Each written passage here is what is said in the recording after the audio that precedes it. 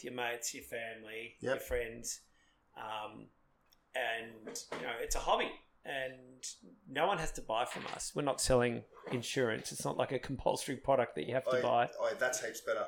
Yeah. So that's so much better. Sorry, I just Right, boys, we're good to go. So you guys can start whenever you guys are ready. Oh, so are we already recording? Just Yeah, cool, beautiful.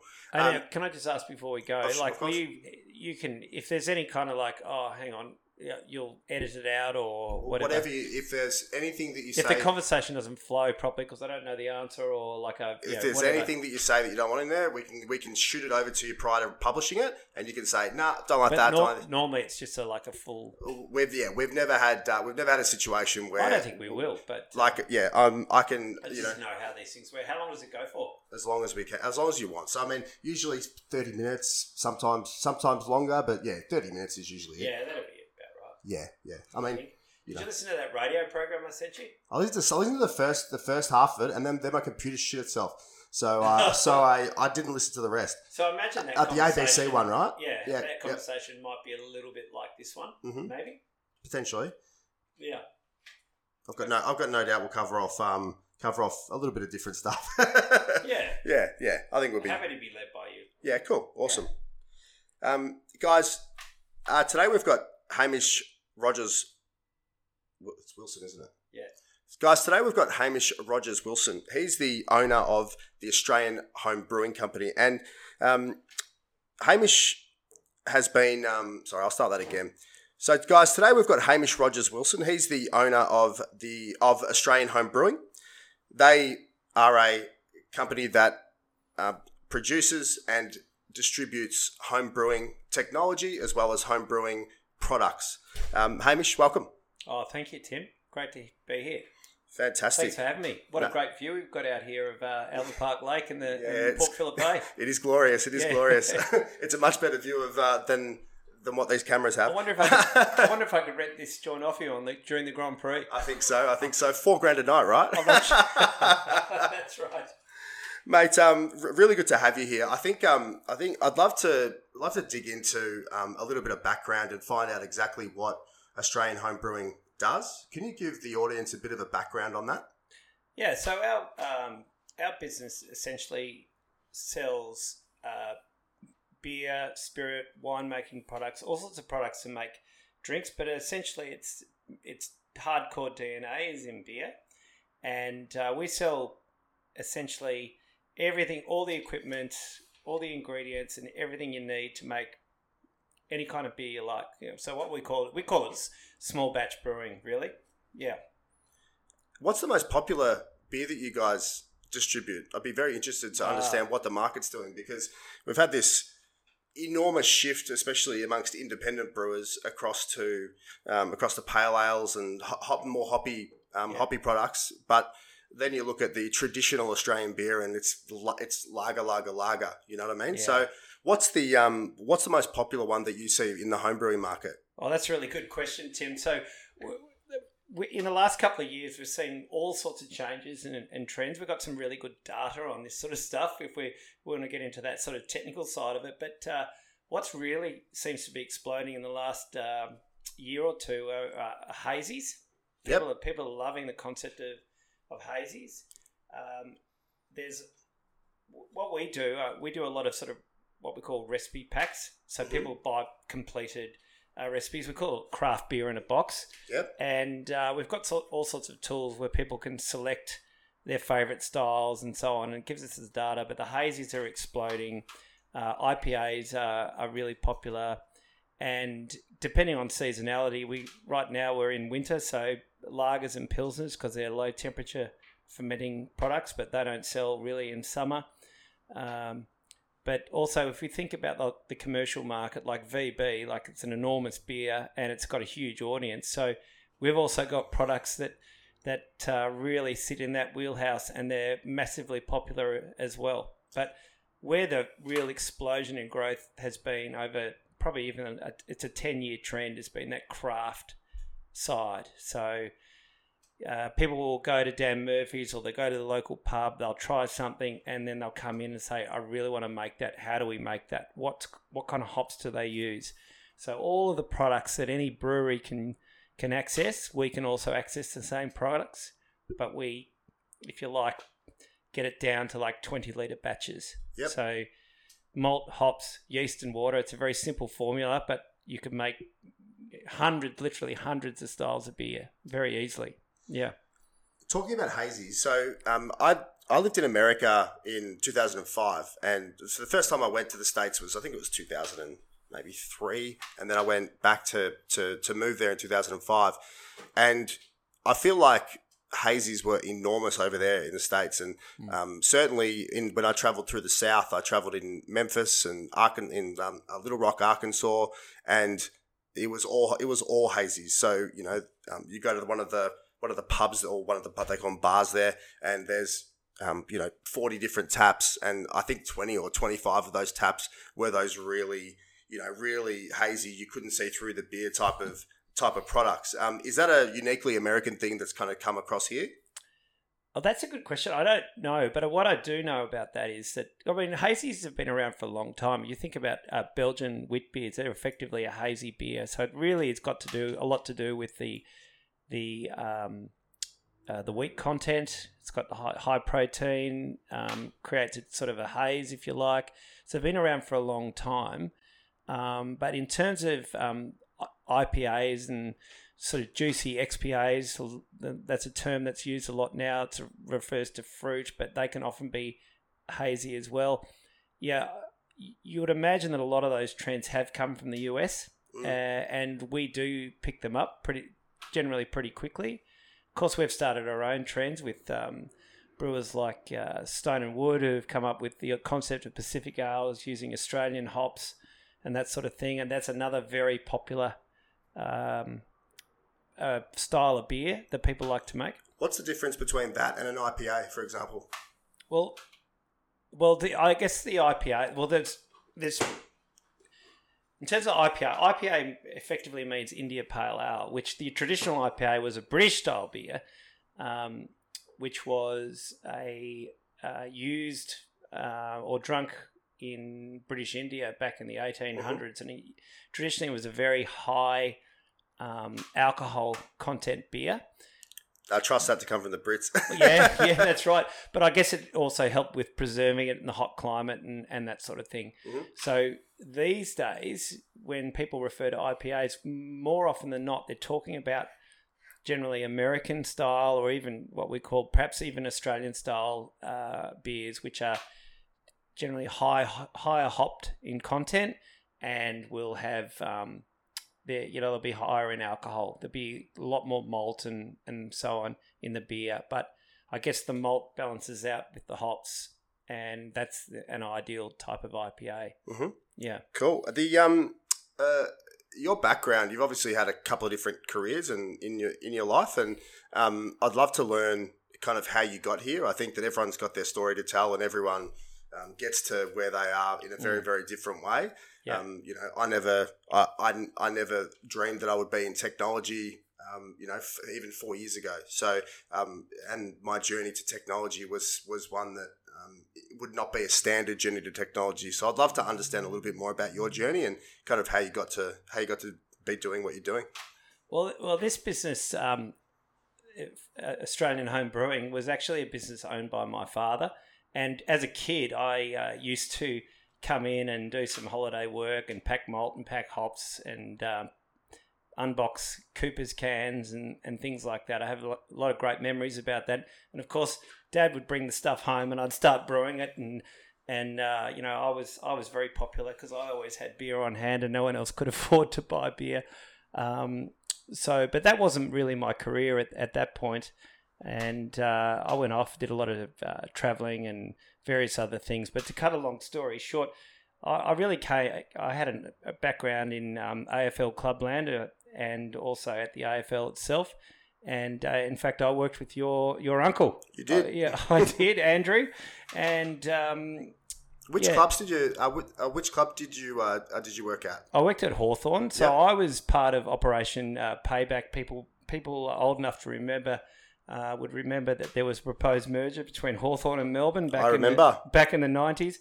And was that during the Joseph Goodnick era? It was. Well, Joseph Goodnick came after that period, but so he helped save Melbourne Football Club, and Hawthorn Football Club also helped save Melbourne Football Club by voting no to the merger.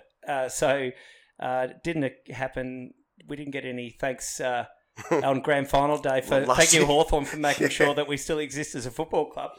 And so I worked with Don Scott and the volunteers, and we helped save the club, and they ended up going into the membership department after the vote went through as a no back in 96, 97. And anyway, that pathway led me into the AFL, and I spent some years at the AFL working and in corporate, in the sort of the corporate and sponsorship area. And yeah, just always had the idea that I'd probably like to work for myself. And yeah, it was an opportunity, and I ended up purchasing the business off my father, and yeah, so I've been in it for quite a while. So that's sort of for sure a short story on the journey. Yeah, but I mean, nothing can prepare you like for small business, like actually diving into a small business. Yeah, there's an enormous shift from managing large corporate relationships where you're dealing with people who, when it's not in fact their business, and it's not your business, but you're maintaining money to spend. There's a lot of money to spend. There's a lot of money on entertainment to spend, and especially in I know from that industry. My family's been my father and my uncle both been in that industry in football for they were for a lot of years, and there's a lot of that entertainment dollar that gets spun around. Yes. So it's vastly different to owning your own small business. It's something that I do miss, I have to admit. Yep.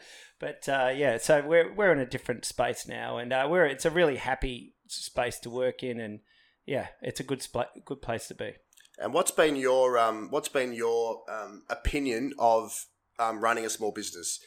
My feeling is that in Australia they tend to make it pretty difficult, and I don't think it's a very appealing small market for small business owners to go into. I think that it's very highly taxed and regulated, and I think that the ATO really gets stuck into people when they haven't got spare money to pay outstanding. So I'd love to learn a little bit about your journey as a small business owner. I think it's a really good lesson for people to learn.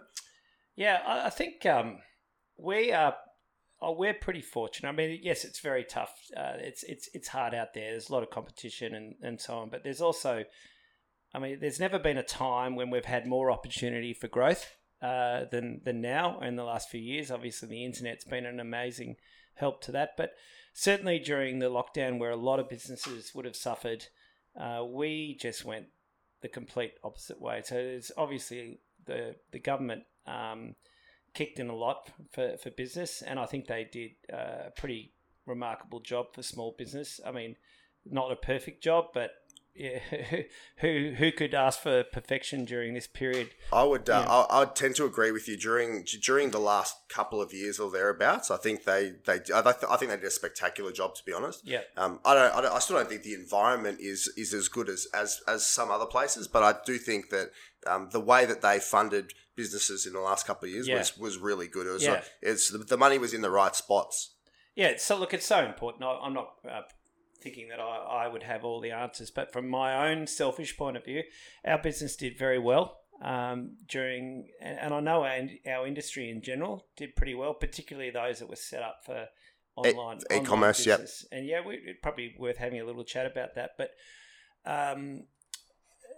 when the first lockdown happened, I'll never forget the day that Daniel Andrews announced. I think it was a Sunday, that everything was going to be locked down on the Tuesday, and you had 24 hours, and it was beyond panic buying, and we've never seen anything like it. And during that sort of that next 3 or 4 month period, we were just breaking records every single day, and it was all around.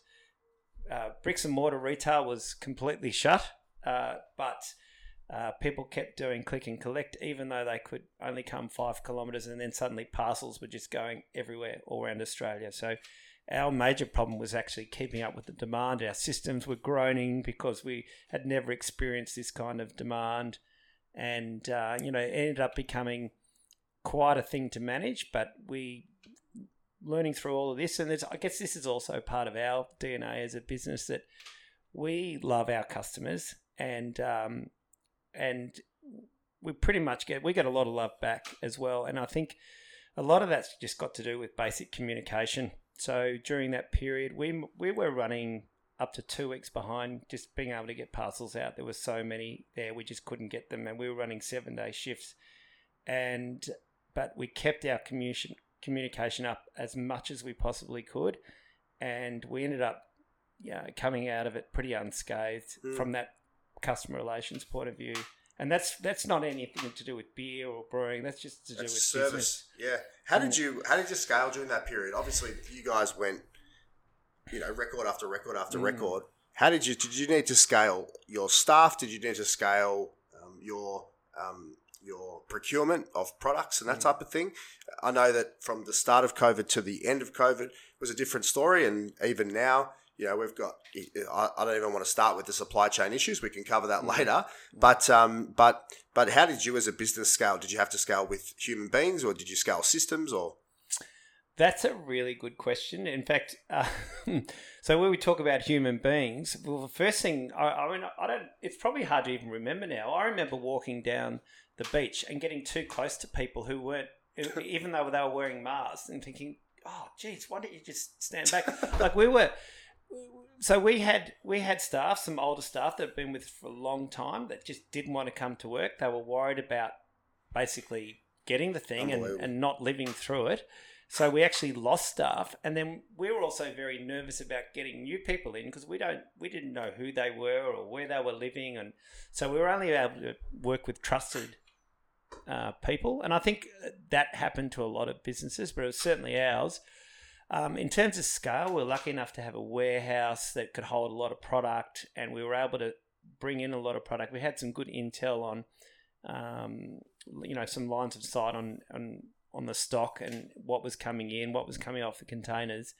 And I guess we were able to adapt. We were set up well enough to be able to adapt to the supply chain problems, and we had massive problems, but it almost worked to our advantage because we were better off than pretty much all of our competitors. So the scaling came from just looking at our systems and what can we do to get the parcels out quicker, to be more responsive to our customers, to be able to communicate better with our customers. So we did that, but in hindsight now, I think what we were developing was coping mechanisms, not like lockdown strategy, because we were just so busy. So it's only even now that we're able to take a breath that we're really going back into that strategy piece. But so I think we just developed coping mechanisms. We're pretty good at doing that, but we were run off our feet. Yeah. What's you spoke about systems and scaling systems. What systems do you use in your business? So you've obviously got something for accounting, you've got something for your stock, you've got something for your actual distribution itself, you've got something for your transport, logistics, etc. Yeah. Can you run me through all the systems that you use in your business? Well, we have a sort of pretty simple setup. So we use Neato, which is an Australian-based software. I know Neato. That you'd probably be aware of. So our website, AustralianHomeBrewing.com.au. That's we've actually just given a little bit of a refresh, but that's on the Neato platform, and it's pretty user friendly. Our POS point of sale system is within Neato itself, and all our shipping is connected to like the couriers or Australia Post via Neato. So from the point of view of it being on a single platform, Neato does that back end with Xero on the accounting. But effectively, that's just bank recs and getting profit and loss and so on. But from the daily point of view, we use Neato, and it plugs into a lot of other sort of add-ons that we've been using, and we've got some really, and we have actually in the last couple of years connected with a couple of really good partners in like shipping and all that type of thing.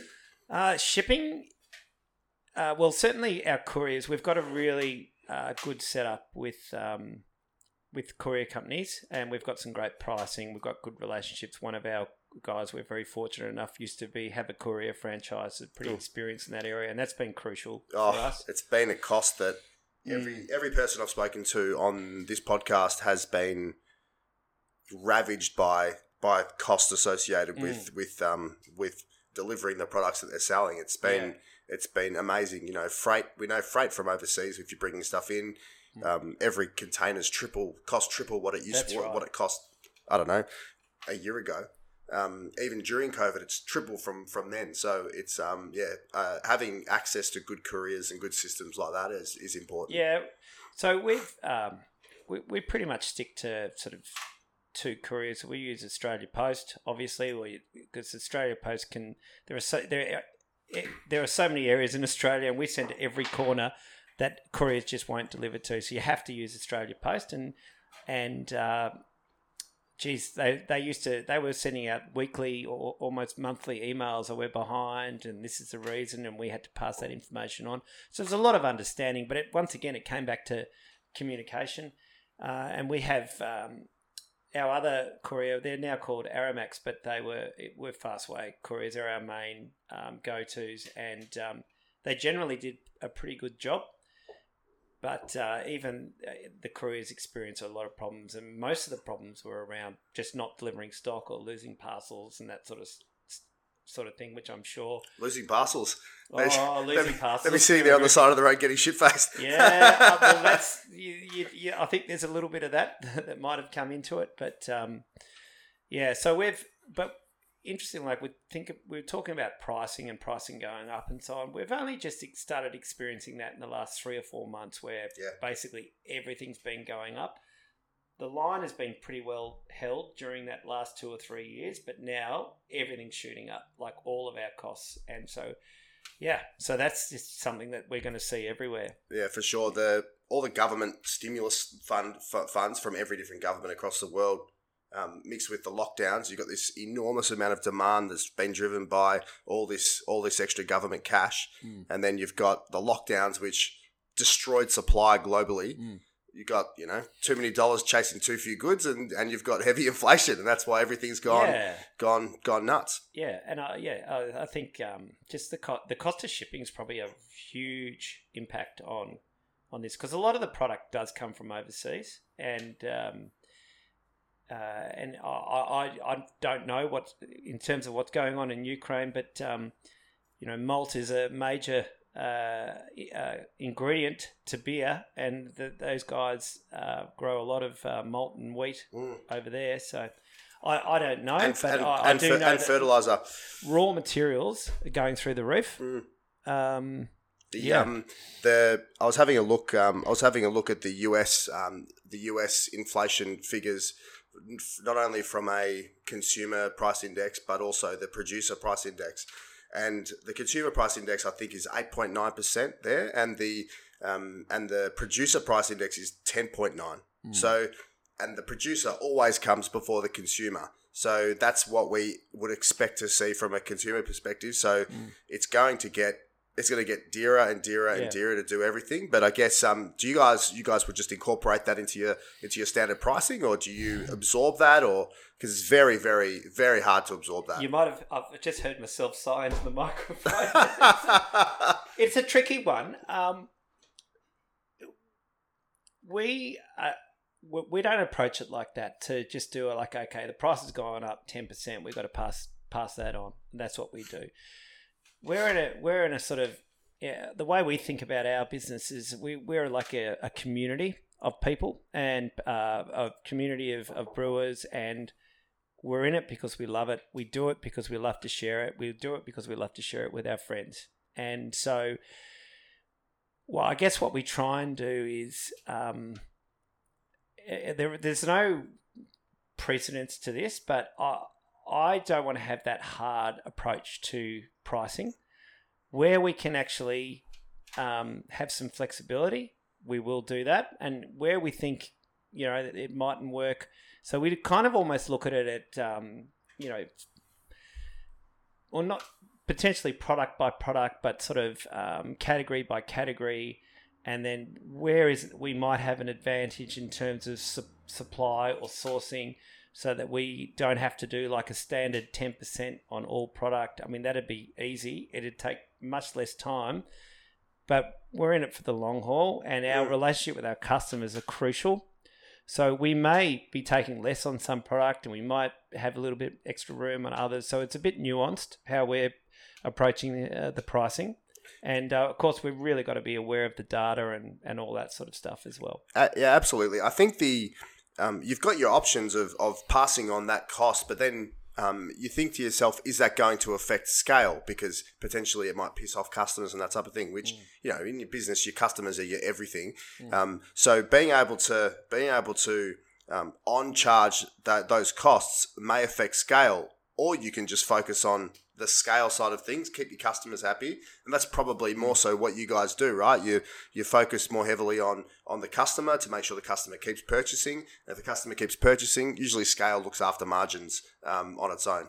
Yeah, there is that. And there are other things in terms of, like, for example, which platform do you sell on? So we sell on our own website. We sell on marketplaces like eBay. We sell direct to the consumer in store. So it's interesting when you look at marketplaces. It's been such a fantastic phenomenon, because they've got millions of customers and you've got access to them, but you don't own that relationship with the customer. The platform or eBay owns that relationship. So it also owns part of your margin as well, right? It owns From part a of your commercial margin. perspective. So I'm happy to. What we want to do is that when they come direct to us, that they're always going to be better off than going to the marketplace. So if they're in the marketplace, they can find us, they can discover us, they can buy from us. It's still a very good price, good deal. If they choose to buy, that's great. But really what we want to do is have that direct relationship with the customer. And I think for us, there's been a big shift, because a few years ago, the buzzword was marketplace, certainly in our in sector and other sectors. But I think what has happened in this lockdown period is those that have had scalability on their own websites have seen the huge benefits from that. And we certainly were prepared. Like at that time, I remember we just launched a brand new site, and then not long after that, this whole sort of lockdown thing happened. And so then marketplaces became a whole lot less important to us, because we couldn't service them as well as we could service our direct customer, and our direct customers were way more important because we didn't own that relationship. So marketplace is still a very important part of what we do, but we're way more excited about our direct relationship with the customer. And of course the nature of business has changed hugely since before and after the lockdown. Yeah. You spoke before about being offering small batch brewing packs. Now, can you give me a bit of a rundown on what the difference is between brewing small batch and brewing, a larger volume? Number one, and number two, if you could please run me through the exact process of taking the raw materials, what equipment you would need to put them into from a small batch brewing perspective, and what the process is from there to be able to produce the end product. Oh, it's a really good question. So the first thing I'd say is I've never been a large batch brewer. So brewers who might be listening to this, I'm pretty sure that most of them have been small batch brewers, and they've gone into the large batch brewing, and that's where they found their passion. So I've always been in what we call, I guess, the home brewing, but the small batch is what we like to call it. So Australia's pretty unique. Australia's pretty unique in our sort of history on home brewing. So Cooper's brewery started up, I believe they started in the early 80s or maybe even the late 70s with effectively wort kits that they came out with. So malt extract that wasn't fermented, that was made in the brew house, and they simply added yeast to these. I think they might have even come in plastic bags back in those days in a box. And back in, I might be getting my history a little bit out, but back in the 80s sometime, they came out with the malt extract can, the famous sort of Cooper's can that used to be available in the supermarket and so on. And that's where a lot of our brewing culture came from. So we've got a lot to thank the Cooper's guys in South Australia, and really introduced our industry to easy access brewing. And so from there, what has developed is a real culture around making beer with home brewing using malt extract, which is essentially the mash grain and the concentrated wort, where you then use it, you add water back in and your ingredients to make beer. So I really think here in Australia, and perhaps places like New Zealand, where Lion Nathan does have a very high quality malt extract plant in Dunedin, and they make products for home beer making, brands such as Blackrock and Beer Makers, which are not commercial brands, but they're home brewing brands. The quality of the product is so high that it's just so easy to make really high quality craft beer, if you like, in small batches. We're talking, say, 20 litres. If we were to compare that over to the US, there's been the culture that there was never really a great malt extract option like what Cooper's had developed here. So their industry and their sort of DNA in this area was always all grain brewing, and which is effectively making a mash from a crushed grain, adding the hops, and every beer, of course, it's got the same ingredients: malt, hops, yeast, and water. And so they've got a massive sort of industry in from grain brewing from grain products. Is that just due to the quality of the Australian homebrew?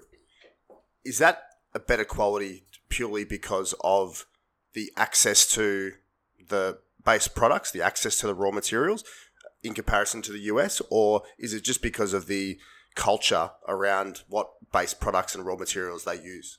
Yeah, that's another good question. I'm not entirely sure how to answer that, other than there are two, so Cooper's and Lion Nathan through the Blackrock and the Beer Makers brand that are made in New Zealand. They're very high quality, high grade brewing malts. So obviously the key to making great beer, I always say, is you've got to start off with great quality ingredients. You've got to get the balance right in terms of the flavour of the malts and the hops and so on. You've got to use the right kind of yeast, which is the same yeast that would be used at commercial brewing, and it's got to be brewed at the right temperature. So you get all those elements right, you're going to make a fantastic high quality beer. Now around the world, there is another company over in the UK called Muntons. They make very high quality malt extract, but it's not prolific everywhere. So, yep. How much of the malt and yeast that we would expect in our beers in Australia, how much of that is imported? Because I was talking to a gentleman by the name of Dermot from Beerco, and he was we were talking about the supply chain problems. This is about 3 or 4 months ago, and he was of the opinion that, and he was talking about how the fact that a lot of this stuff needs to be imported and is imported, and that's one of the issues around the supply chain, was the fact that we didn't have access to some of these materials at scale in Australia. Can you comment on that? Well, I imagine Dermot's been talking about actual grain, so as opposed to malt extract. Okay. I'm assuming. So we do grow. Whilst I'm not an expert in the grain industry, a lot of our high grade brewing malts are grown here, but then a lot come from overseas, places like Germany, the UK, the US. Those kind of places where they do grow a very high quality malt, and they're used in a lot of different beers here. In terms of extract, that is manufactured here in Australia or over in New Zealand. but I imagine they would also use imported grains as well. But of course, we grow our own, so it'd be the same with the hops too. Australia has some amazing varieties of hops: Galaxy, Ella, Eclipse, grown by Hop Products Australia in Victoria and in Tasmania. But then there are so many hops. There's certain types though, right? They're like everything grown in the world. Each region has its own characteristics. Well, they do, but also they have proprietary over these products, so they've developed them themselves, so no one else is allowed to grow them. So hops are sort of pretty much owned. So the US has their own varieties, New Zealand does, the UK and Europe as well. And so it's very easy to get access to those products because they come in a pelletized form, very easy to ship, and so you can replicate any beer style because of it. Hops is such a wonderful, creative canvas to work with. I mean, all the conversations I've had, that seems to be the key trigger or key element that it really defines a lot of what a beer becomes. And the amount of the amount of differentiation across all the different, I guess I'll call them SKUs, but you can call them whatever you want, is just unbelievable. The fact that something can be slightly different and produces a completely different end product. Yeah, it does. And also blending them, that's a lot of fun too. You know, so I've got my own particular. I really love Galaxy and Ella. As a combination hop. They're two Tasmanian grown hops, and they do produce that big fruity, citrusy, punchy beers, and which are effectively that it's that sort of Pacific style. So I just love Stone and Wood Pacific Ale. It's very simple, very sessionable beer. It's got that big fruity taste. They use the Galaxy hops, and so we've constantly developing new recipes, and we use a lot of those Australian hops. And people we spoke about before, hazes and so on, but they love the big fruity beers. That's definitely a massive trend. And using combinations of wheat malt and barley malt. I don't know if we've gone off track on the conversation, but I was just I think it's I think that trend's going to stay for a long time. Yeah, cool. It's something uniquely Australian, I believe. So a couple of questions to finish off. So what's your favourite type of beer to have 2 beers of, and what's your favourite type of beer to have 6 beers of? I know that it's I often get a very different result from both. Okay, so 6 beers, that's an interesting one. To me, it's not the beer, but it's more the occasion. So 6 beers, it's probably going to be Carlton Draft at the MCG. It's like, I would never buy a 4 and 20 pie, but if I'm going to buy, if at the MCG, the only pie I'm going to eat is a 4 and 20 pie. There's something about those pie warmers there from the football. I went to the boxing the other night with the at where was it? It was at Telstra Dome. What's that called now? Marvel Stadium, and I had and I would never usually get a hot dog. It's just not really a thing that I would eat. But I had a hot dog at the boxing the other day, and it was outstanding. And then, but yeah, that's the only time I would also have a pie. So it's interesting you say that there. Yeah. So I would never buy a Carlton Draft, but I do like a beer on tap, and I think it's an occasion beer for me. Maybe that fits right into their marketing and my age group and on the fact that I'm a male, etc. There is something great about Carlton Draft on tap though. Yeah, I'll never forget my granddad. Every Saturday afternoon, he'd put on the radio, sit in the backyard, and have one tally or one long neck of Carlton Draft. I just love that kind of tradition when it comes to beer. So that'd be the 6 beer route, and I've done that certainly more than once. I certainly love being at the MCG. And what was the other question? It was about 2 beers. 2 beers, yeah. It would depend on where I was, but I think a winter in Melbourne, if I was in a pub that had lots of variety and choice, I'd probably go for like a chocolatey sort of porter or stout. Who would be the kind of producer of that in Australia? Well, actually, Me. I've got a porter that we call it double choc porter, and it's got like chocolate essence in it and chocolate grain and just lots of malty goodness. Not too bitter.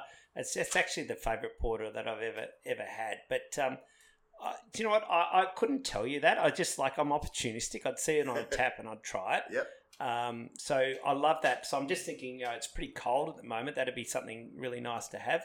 But look, any beer that's in flavour, it has flavour and it's balanced. I do like the fruity stuff. Yeah. Yeah, cool. Awesome. To finish off, where do you see the home brewing market going? I mean, I've been reading recently and the scale that the home brewing market has seen in the last 24 months has been extraordinary. Where do you see the market in, say, 24 months from now and then into the future? I think it's going to grow heavily as it has been, and e-commerce is going to just support that. Yeah. But I'd love to hear your opinion. Yeah, it's a good question. I think the whole.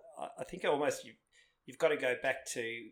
There's two elements of it. We've got the craft, the whole sort of explosion of education around craft beer, and then you've got the DIYs, and then DIY is such a big thing now, so it's all part of that. And then you've got the e-commerce side. It's just such an easy product to ship because, as we spoke about before, you're not shipping water. You're actually shipping the ingredients and you're adding your own water. So it's really, you can do it anywhere. So I think that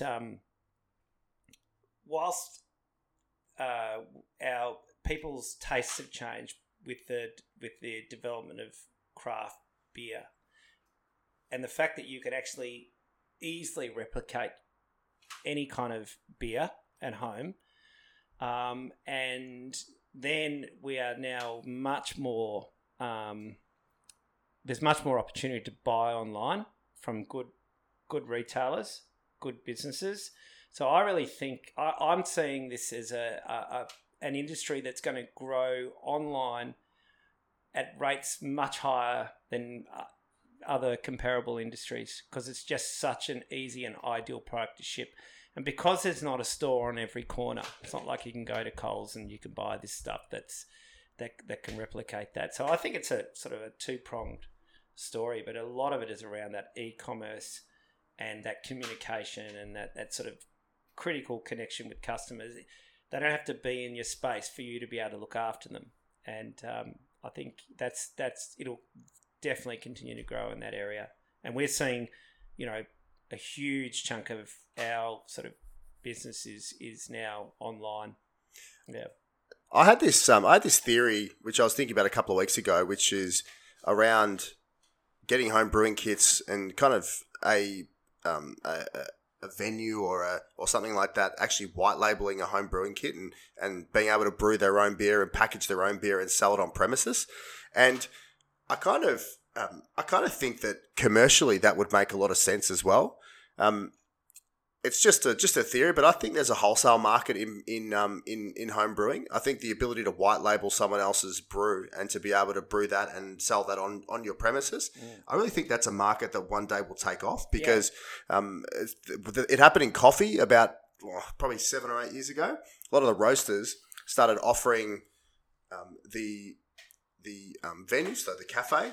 The cafe would go to a roaster and they would say, hey, I want to create my own brew and I want to be able to package it up so it's got all of my branding and stuff on it. And that was massive about 8 years ago. And now we see the vast majority of cafes are doing that now, where they picked whatever beans they want and then they package it up and it's got their branding and everything on it and they sell it on premises. I think in your market, I feel like there's no reason why that couldn't be a thing and wholesale couldn't take off in your space. And I think that it is slightly different to what everyone's used to, but I think it's a future market. Are you sort of referring to something like real sort of micro batches, like maybe 50 or 100 litres that they would make themselves or get someone else to make for them and put them into a can and then just have their label on it in their stores? I think that's certainly happening on a larger scale, but people are probably doing it on 500, 1,000 litres or 1,500 litres. But if you're talking about like a restaurant owning its own product and having a 50-litre batch or a 100-litre batch and how we can make that scalable, I think there's something... Does that make commercial sense for them? I mean, what will be the total cost, including labour? I mean, I know it's hard to put your finger on. Total cost, including labour, to produce, say, I don't know, 50 litres of beer, which might be, call it 2 cases or thereabouts. Yeah, 50 litres of beer. So actually, 50 litres of beer would be, about 4 cases, right? Yeah. Thereabouts. Yeah, so a case is only about 8.5 litres, so it'd be... Really? Yeah. Oh, wow. Okay. Yeah. So, like, you're talking about a slab, if you like? Yeah. The missing piece in this puzzle for me is understanding the wet taxes, because obviously they'd have to pay alcohol tax on it. But I think people would definitely be prepared to, if it was done right and there was a much loved restaurant or local place, and I think people would be prepared to pay potentially. Yep. But it'd be, I'm sure you'd be able to pull it off. There's certainly, what's interesting about the type of equipment that's coming out now. So on small scale, there's a great brand called Grainfather, which we're one of the first people to introduce it into Australia. That's a fantastic name as well. Grainfather, yeah Grainfather. So they're an unbelievable Kiwi mob that they've created these fantastic all-grain beer products, which is, the whole concept is around brewing exactly how a commercial brewery does, but on a small scale. So using the stainless steel and the all-in-one grain systems and so on. So, and that's now scaled up to 70-litre type batches and fermentations. So whether it's commercially viable, but there's certainly that micro scale is creeping up, and you can brew on these small scales without having to plumb the place and do everything else related to it. Yep. Possibly that's where people who are, really sort of out there creating their own sort of trend, that the equipment will be there, and whether there's the opportunity to do it, well, that'd be the next phase. But I think I certainly can see it as possible to do. Yeah. I mean, if it made commercial sense from a I guess a per can wholesale cost, then I see it as a nice branding exercise. But mate, thanks so much. That was a really good chat. Really enjoyed it. Is there anything that you want to finish off with?